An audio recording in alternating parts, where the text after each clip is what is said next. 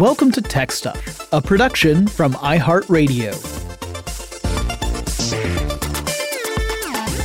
Hey there, and welcome to Tech Stuff. I'm your host, Jonathan Strickland. I'm an executive producer with iHeartRadio, and I love all things tech.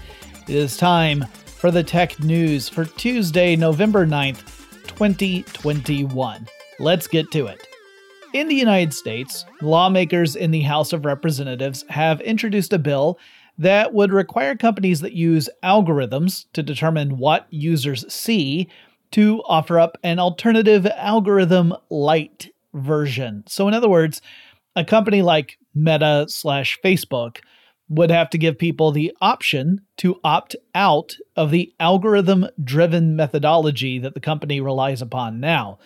The idea behind this is that it would let users choose a path less likely to fill up their news feeds with the type of material that quote-unquote drives engagement, since we've seen time and time again that a lot of bad actors have taken advantage of that approach to spread misinformation and hate speech and other awful stuff. This comes on the heels of the Frances Haugen hearings, in which the former Facebook employee shared her observations about the company's practices, and she asserted that these practices are harmful on a really broad scale, not just to people individually, but potentially to big stuff like the concept of democracy itself. The bill is worded in a way that says companies would need to create an, quote, input transparent algorithm, end quote, meaning that the platform wouldn't use any user data to determine what that user sees. So theoretically, get a more generic experience in that regard.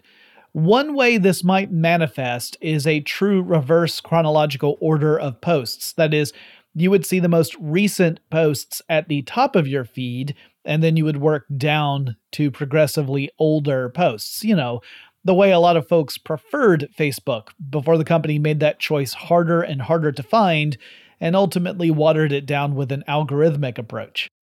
If this bill becomes law, it could have a massive impact on Facebook's business. The company depends heavily on promoting material that gets a lot of engagement, because that keeps people on the platform longer.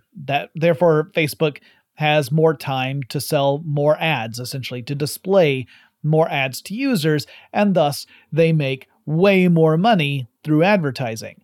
Any regulations that would impact that could potentially lead to people spending less time on the platform, and then Facebook would make less money, which I assure you the company is not super keen on doing. So if this bill does pass, I can almost guarantee that unless it is otherwise mandated by the law, Facebook will make sure that this option to switch to the transparent algorithm approach will be buried deep in options so that the average person isn't likely to go looking for it.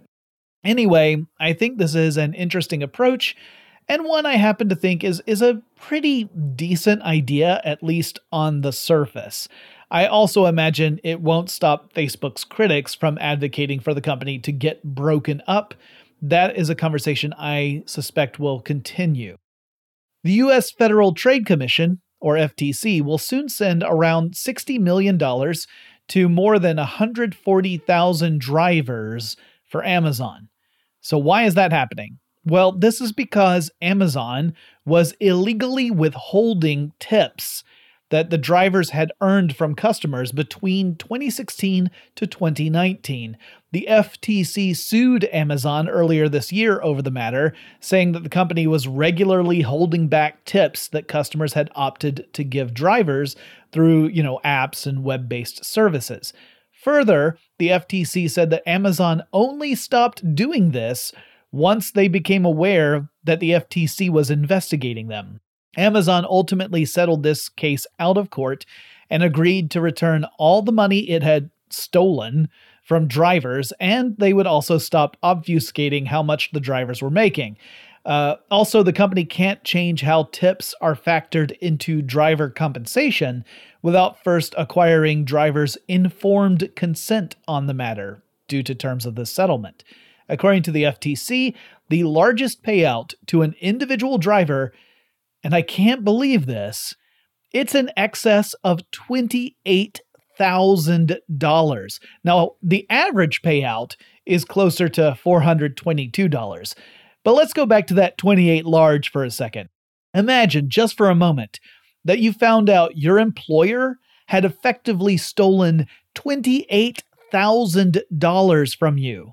That you had earned that money, but your employer took it for themselves. That is beyond unacceptable. I mean, it's absolutely crazy, right? Anyway, drivers who receive checks, and that would be 139,507 of the drivers, they should deposit or cash those checks before January 7th, 2022.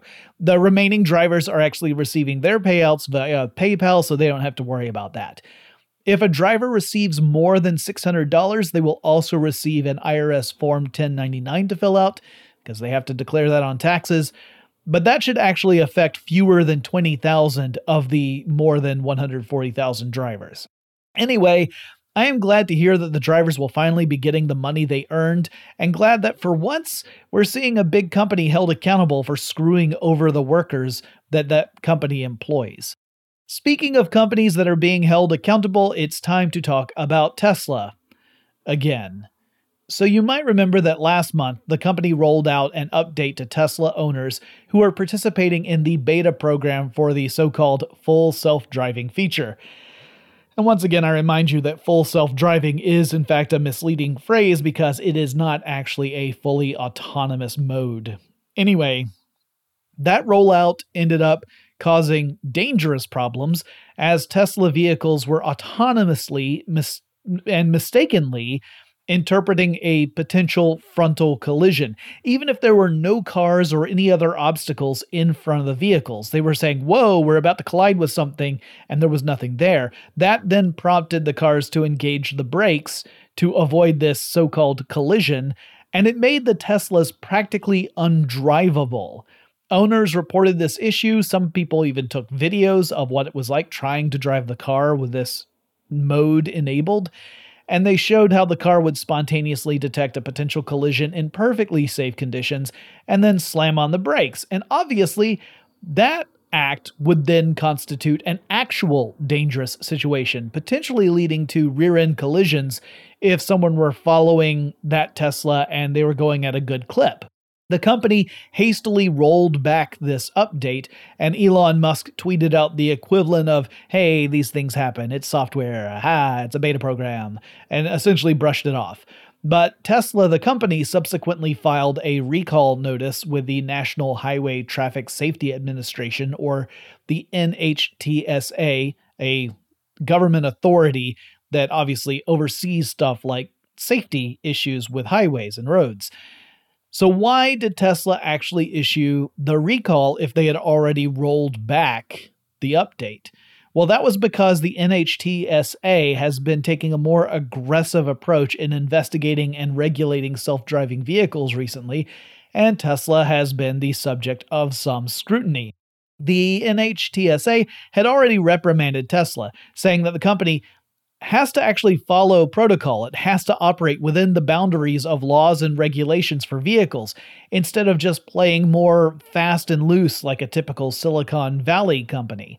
If a software company rolls back a patch, that might be frustrating, right? If a patch ends up making things worse for your software and then they roll it back. But for car companies, this is really a matter of safety. I mean, if my copy of Diablo gets rolled back, I might lose some data. But with cars, we're talking about life or death kind of stuff. Anyway, Tesla, the company, has started to change its ways, conforming to these requirements, but not without Elon complaining about it and sicking rabid Tesla fans on regulators. Classy guy, that Elon Musk. Also, classy folks, those rabid Tesla fans. Jeez. I suspect this isn't going to convince the government to adopt a more lenient approach to Tesla, because Elon Musk is really good at riling people and organizations and governments up. And while we're talking about Musk, let's also mention his ongoing complaints about, having to pay taxes, like a common person. It's that thing that billionaires really hate to do. There's been an increased push to increase taxes to billionaires, Those are the people who can obviously afford to pay taxes the most, but are also the least inclined to do so. And Musk is no exception to the rule that these ultra-rich folks really just don't want to part ways with even a fraction of their billions. Anyway, Musk tweeted out a poll recently, and he wrote, quote, "Much is made lately of unrealized gains being a means of tax avoidance, so I propose selling 10% of my Tesla stock. Do you support this?" End quote. Nearly 58% of the respondents said yes. No word yet on if Elon Musk has followed through with this. He said he would, but at least when I've gone to record, that had not yet been reported.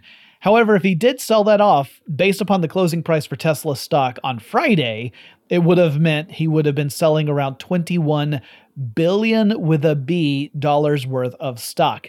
Yowza. Also, the whole thing appeared to affect Tesla's stock value because the price of Tesla stock declined by 5%. And I think this is yet another example of Elon Musk's messaging having a potentially massive impact on the market. We've seen it before where he tweets something and then we see a massive move in the market. I think that says a lot about Musk's influence. It also says a lot about his lack of concern about how much influence he has. And it probably is a pretty decent argument about, why the stock market is sometimes just a big old dumb psychological experiment. Now, granted, over time, the market typically will correct itself as long as there is enough time for it to do so and there's a lack of interference. But really, this does nail home that we humans are emotional and often irrational creatures that can do a lot of harm without a lot of effort. The Washington Post reports that the Israeli military has been employing facial recognition technology in a widespread surveillance campaign targeting Palestinians in the West Bank region.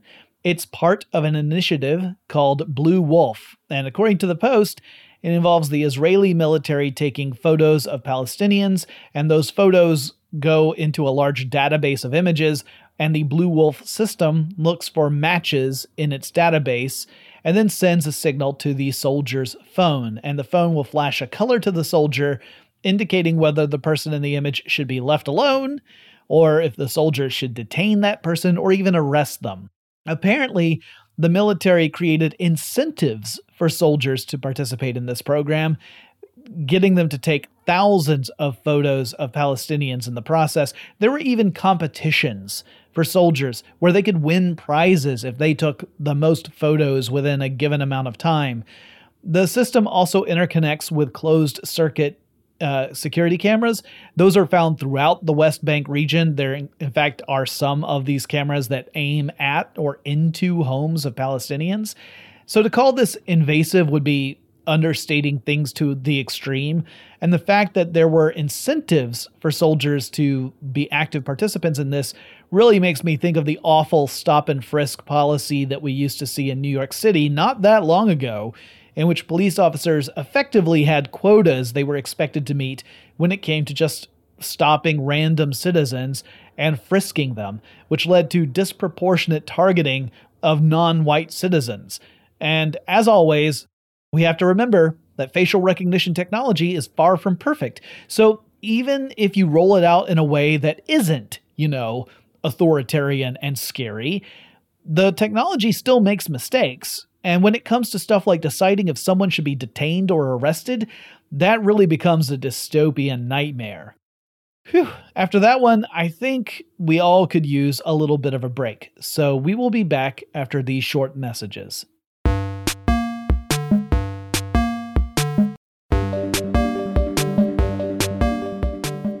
We're back. So the brokerage company Robinhood, which is known primarily as a fee-free company that allows the average person to invest in, the stock market, has recently announced that hackers had breached corporate systems and gained access to the personal information of around 5 million customers. Most of them, it was just their email addresses. However, the hackers were also able to see the full names of around 2 million Robinhood customers. And apparently, for a lucky 310 Robinhood customers, the hackers also saw more personal information, like their zip code and their birth date and other stuff. Now, Robinhood says that the more sensitive information, stuff like social security numbers or bank account numbers or debit card numbers, those were not part of this breach. So it definitely could have been a lot worse. And apparently, the hackers were able to gain access through the tried and true method of social engineering, which essentially is a fancy way of saying they tricked someone into letting them in. So in this case, it seems like they fooled a customer support representative at Robinhood to grant them access to the system. The classic way of doing this, by the way, is that you pose as IT and that you need access to a system in order to install an update or otherwise do some sort of maintenance, and you trick someone into giving you that level of access. Obviously from a hacker standpoint, what you're aiming for is administrator level access, but sometimes, you just take what you can get. That seems to be the case with Robinhood in this instant. So that's a classic way of getting access to a system. It doesn't require you to sit at a keyboard and just randomly guess at passwords, that's how we typically see it in like Hollywood productions. You don't often see the social engineering side. Some shows and movies do that, but most of the time it's the whole, no, it's not that. No, it's not that. Oh, hey, you got it. Which, if it were that easy, then nothing would be safe. It's not that easy. By the way, you might also remember Robinhood as the company that was heavily criticized when individual investors wanted to invest in GameStop stock as part of a hedge fund squeeze campaign. And then they found that Robinhood, the supposed brokerage for the people, had put the brakes on that activity, saying that they didn't want to encourage market volatility and such. Whereas the critics were saying that Robinhood had corporate ties with individuals who had a financial stake in GameStop stock going down. If you don't remember that story, GameStop stock had been trading at around $20 a share for a long time. And then after months of enthusiasm, we saw more individual investors, start to buy up GameStop stock, which drove the price up. Last I looked, it was trading at somewhere around $219. So, 10 times as valuable as it was a couple of years ago. Pretty incredible. But the whole reason for that, or at least one of the reasons for that, was that there were these hedge funds that had recommended short selling the stock, which hinges on a stock price going down.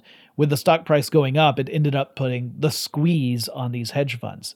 Anyway, just another fun story in the history of Robinhood. In other hacker news, a group called Failoverflow announced it had uncovered the root keys for PS5 encryption, that is, the Sony PlayStation 5. Now, what does that actually mean? Well, let's suss this out. So consoles, when you boil them down, video game consoles are just specialized computers. Not that I recommend you boil a video game console, or any other computer for that matter, because that will definitely violate your warranty. But computers run software, right? However, video game consoles typically have protections in place, so you can't just run any software you like on them. You can only run the stuff that the company allows you to run on them. So you can run specific software like games. So it's a gated community, in other words, and the company behind the video game console controls gate access. But the encryption keys, the root keys, are essentially a way to fool the gate into thinking you're the authorized entity that can come and go as you please. That means you could potentially run, other types of software on this console once you unlock it. Now, to me, it sounds like the Failoverflow group is really your classic hacker group. These are people who wonder how systems actually work, and then they figure it out, and then they learn how they can exploit those systems, But by exploit, I really mean they just use it in a way that was not the way the creators intended. So running homebrew software on a console doesn't have to involve stuff like pirating games, for example. And in fact, Failoverflow has made statements that make me think that the hacker group really doesn't want to encourage piracy at all. Just the opposite, in fact. However, the group also acknowledges that the majority of people who would actually use root keys would likely be doing so in order to pirate games. Perhaps for that reason, the group is not publishing the root keys. Also, they have participated in the past in finding bugs in Sony platforms and earning money that way, because a lot of companies will pay out essentially a bug bounty. In this case, I think it's a reminder that security systems are not perfect and they're not infallible. And this would be an argument that Sony had put in a maybe not a weak encryption scheme, but not the strongest that they could. Like if it is something that is breakable, that's not great. It shows a weakness, and that's not necessarily meant to exploit that weakness, but rather perhaps an indication to the company, hey, the way you did this was not very good. You need to do better. Ransomware attacks have been on the rise for the last couple of years, and the hacker group REvil is one of several that have been in the news lately. The U.S. Department of Justice recently announced that it had arrested someone alleged to be part of the REvil gang. This would be a Ukrainian man named Yaroslav Wazinski. Polish authorities detained Wazinski in October because U.S. authorities had issued an indictment against Wazinski way back in August. And Wazinski now faces extradition hearings, which could see him transferred to the United States to stand for trial for cybercrimes. In addition, the DOJ announced that it had seized more than $6 million in assets believed to be linked to REvil's ransomware activities. Now, this money did not come from Wazinski's accounts.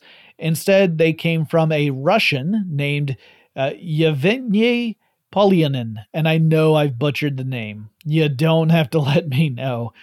I apologize. But it was a different member of REvil, or alleged member, I should say, of REvil. And he was also indicted in August. He remains at large, so he has not been taken into custody. Wazinski is the third of REvil's alleged members to be arrested. They could potentially face a prison sentence of up to 100 years if they were convicted on all counts against them.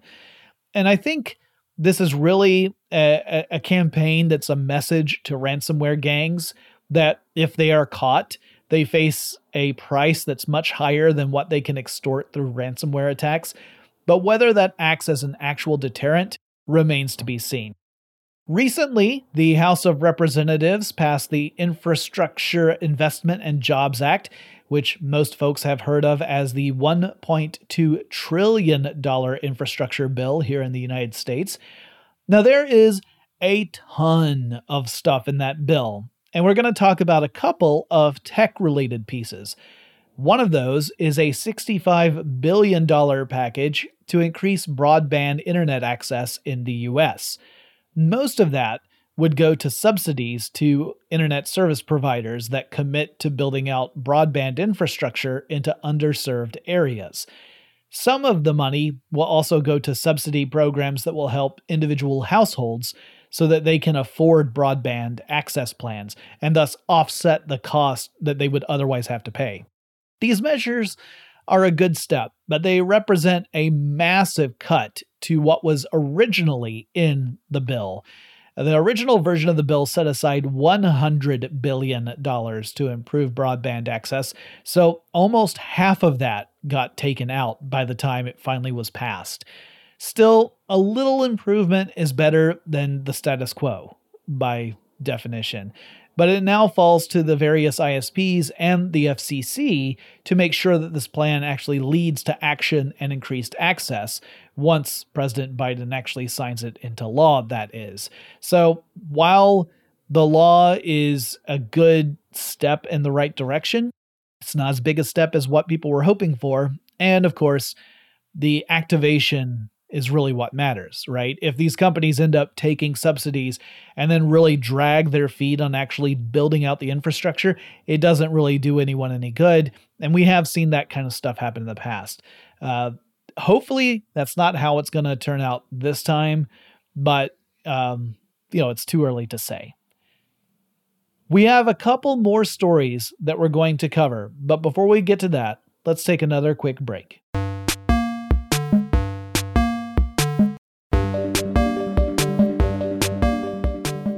So I mentioned that there were a couple of pieces in that infrastructure bill that related to tech. Well, another element is one that actually concerns me quite a bit. And I've talked about it in a previous tech news episode.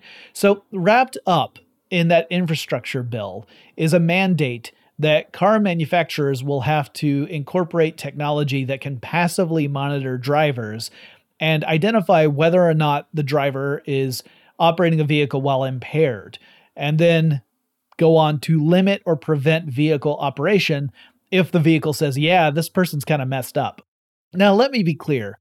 If the technology we used to do this were amazingly accurate, and the implementation in systems that would limit motor vehicle operation were proven to be both effective and safe, I would be all for this. I don't want intoxicated or otherwise impaired drivers to operate vehicles, potentially putting themselves and others in severe danger. I don't want that to happen.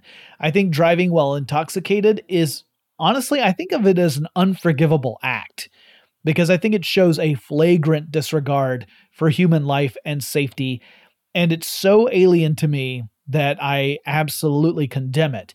However, my big problem is that the tech we have today isn't totally reliable. Now, car companies will have to start implementing this by around 2026, so it still gives us some time, but you also have to remember that incorporating this takes years, right? You have to, the whole process of developing a car can be a 2-year process. So it's really not that far out when you start thinking, oh, we have to incorporate this within the 2026. That really means that car companies have to actively start working on implementation by 2024. And the fact that the tech is not fully reliable is a potentially enormous problem. Like, you could have a car mistakenly identify someone as being intoxicated, and then that person would suddenly find that they can't drive their car. That would be a problem, right? Even if they aren't actually inhibited in any other way, they wouldn't be able to use their car because the car had mistakenly identified them as being intoxicated. That's bad. But if the system fails to detect that someone is intoxicated when they actually are, that's like having no system in there at all.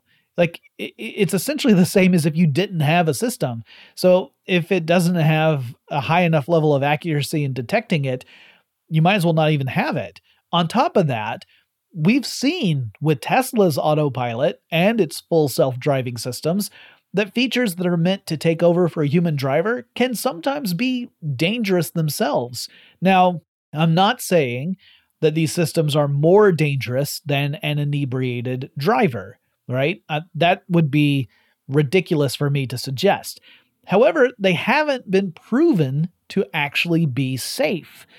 And so if you say, let's replace this one definitively very unsafe act with another that has yet to be proven to be safe, that doesn't seem like it's a good move to me. I feel like this is an example of people who are relying upon technology to solve a problem that the tech just isn't up to solving yet. And again, I do get that this is a very real problem, that we need a solution. We need to address the problem of drivers who drive under the influence because they stand to be an enormous danger to others. And it's awful that there's not some, easy way to do this that doesn't involve severely restricting someone's freedom. I'm just worried that technology, at least as it is right now, is not the right solution because it's not able to do what we are depending upon it to do. And if we dust off our hands and say, all right, we sorted that out, now let's go on to the next problem, what we're really doing is just setting ourselves up for tragedy in the future when the tech falls short and people are still being people. That is, we still have some people who get inebriated and then insist on driving. And I'll also point out that there will be people who argue that this sort of thing kind of infringes on freedoms and whatnot. For the record, that's not my objection. I'm not one of those people who says this tech is infringing upon my freedom, because I don't believe in freedom extending to the point where you can put other people in danger. My argument is more along the lines of, if I drink poison, getting someone to put a Band-Aid on my finger is not solving the problem, right? It's not addressing the actual thing. The solution is not really a solution. And that's what I worry about when it comes to tech as a way of preventing drunk driving. I just am not convinced that it actually is doing anything helpful. Now, hopefully, by the time car companies have to work within this mandate, because it is law now, maybe that will all be sorted out. And hopefully it means that we'll see a drastic reduction of injuries and deaths due to drivers who would otherwise be operating a vehicle while under the influence of alcohol or other intoxicating effects. I worry that it's not going to be a real solution. All right, I'm done. I know I whinged on about that for way too long, but it's something that I recognize in a lot of places where people see a problem and they just say tech will sort that out, and they walk away without really coming up with an effective approach. Same thing, by the way, happens with climate change. I know tons of people who said, we'll engineer our way out of climate change without actually proposing any actionable engineering approaches to dealing with climate change, which is the same thing as saying that's a future Jonathan problem. It never works out well for future Jonathan. Future Jonathan invariably hates present day Jonathan and really hates past Jonathan. I can say that with 100% certainty. All right. A while back, in fact, quite a bit ways back, I did a series of episodes about the company General Electric, aka GE. In fact, I plan on running those episodes next week because I'm going to be on vacation next week. So we're going to rerun the GE episodes. But I've got an update to the GE story, and that's the company recently announced it is going to split into 3 separate companies over the near future. One is going to focus on energy, one company will focus on the healthcare industry, and the third company will focus on aviation. Now, this split, again, it's not happening immediately. It's not like they just did a reverse Voltron. Instead, GE announced that it will spin off the healthcare organization sometime in the beginning of 2023, and then the energy division will spin off sometime in early 2024. The idea is that each individual company will be more focused with its own specific leadership in order to direct company efforts to excel in those specific industries without having to worry about the other divisions. Current GE CEO Lawrence Culp said he will lead the aviation division, and that's the one that is going to hold on to the GE name. And finally, Nintendo has given video game console fans something to look forward to. The company announced in an earnings call the plans to release a brand new video game console. So the Switch, which is Nintendo's most recent console, launched in 2017. And Nintendo gave the Switch a little bit of a glow up earlier this year, releasing an OLED screen version that had some modest tweaks. The biggest one being a larger, brighter screen that was an OLED screen, but nothing revolutionary. Like it was an incremental step, not like a full premium upgrade. But there also had not been any word of a successor to the Nintendo Switch. So this is really big news. When can you expect the as yet unnamed Nintendo console? Well, it will happen sometime between today and December 31st, 2099. Yep, according to the slide deck in the earnings call, we should expect a new console sometime in the year 20XX. So that means sometime in the next 72 years or so, we should get a new Nintendo console. Now, sure, you could argue that's not really news at all, because surely Nintendo would release something between now and the end of the century. But to you, I say, come on, get off my back. I wanted something silly to end this episode with, and this one won out. All right, that is the tech news for Tuesday, November 9th, 2021. If you have suggestions for topics I should cover in future episodes of Tech Stuff, reach out to me. The best way to do that is with Twitter, use the Twitter handle TechStuffHSW, and that'll get in touch with me. Also, as a reminder, I am on vacation next week. We will be rerunning the GE story episodes. And on Thursday, I believe of next week, we will have a Smart Talks with IBM episode. And then I'll be back the following week, and we will be back to business as usual. And until all that time, I'll talk to you again really soon. Like tomorrow.